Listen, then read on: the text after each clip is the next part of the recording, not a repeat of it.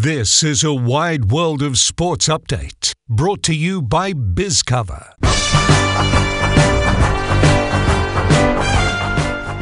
Hello, I'm Jordan Tunbridge with the Wide World of Sports update. Melbourne premiership player Angus Brayshaw has been medically retired from AFL football. The 28-year-old was advised by doctors to hang up the boots due to repeated concussions throughout his career. A recent scan revealed microscopic changes in his brain had developed since he was knocked out during last year's finals campaign. He played 167 games, finished third in the Brownlow medal count in 2018, and was a member of the Demons' drought-breaking premiership team in 2021. Demons great David Schwartz says it's a devastating blow for one of the club's most important players on and off the field. I think it really sucks that a player like that has to give up the game because of medical injury or a serious medical problem. And then you've got other players that just take the mickey out of the game and flaunt the rules and they get to play. So I think from a supporter's point of view, devastation that he won't be playing because he's such a, not only a great player, but a great human. While the NRL's Vegas clubs find their feet in the US, the rest of the competition will be slugging it out in the final round of the pre-season challenge. The Sharks take on the Bulldogs tomorrow night, with Braden Trindle and Nico Hines returning to a full-strength lineup.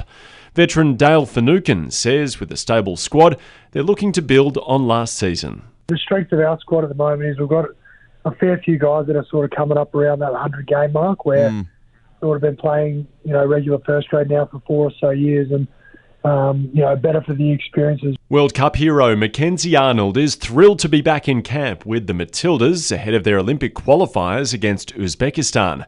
The goalkeeper says she has missed the Tilly's team environment after skipping their last camp. Trying to comprehend what we've done, not only for football, but for Australia in general. It's still such a crazy thought to realise we've really accomplished what we have and obviously so grateful for it. Arsenal has lost the opening leg of its Champions League round of 16 clash, going down 1-0 to Porto away from home. The Gunners conceded deep into injury time, with Galeno curling in the match winner from outside the box. Sent forward by Otavio, nicely done. And the shot into the back window with the last kick of the game.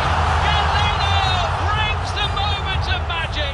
Porto will have the lead that they so desired to take to North London. In this morning's other Champions League match, Napoli and Barcelona drew 1-1. Meantime, in the EPL, Liverpool came from behind to thump Luton Town 4-1.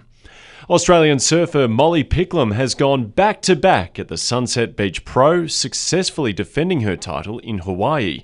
The 21-year-old's victory sees her rise to the top of the World Surf League rankings. I mean, what a moment. Defending a title is just so hard in our sport because the ocean is in charge and the ocean just played its part for me and I'm really, really, really happy it did that. Fellow Aussie Jack Robinson took out the men's title. The Supercars Championship is anyone's game ahead of this weekend's season opener at the Bathurst 500.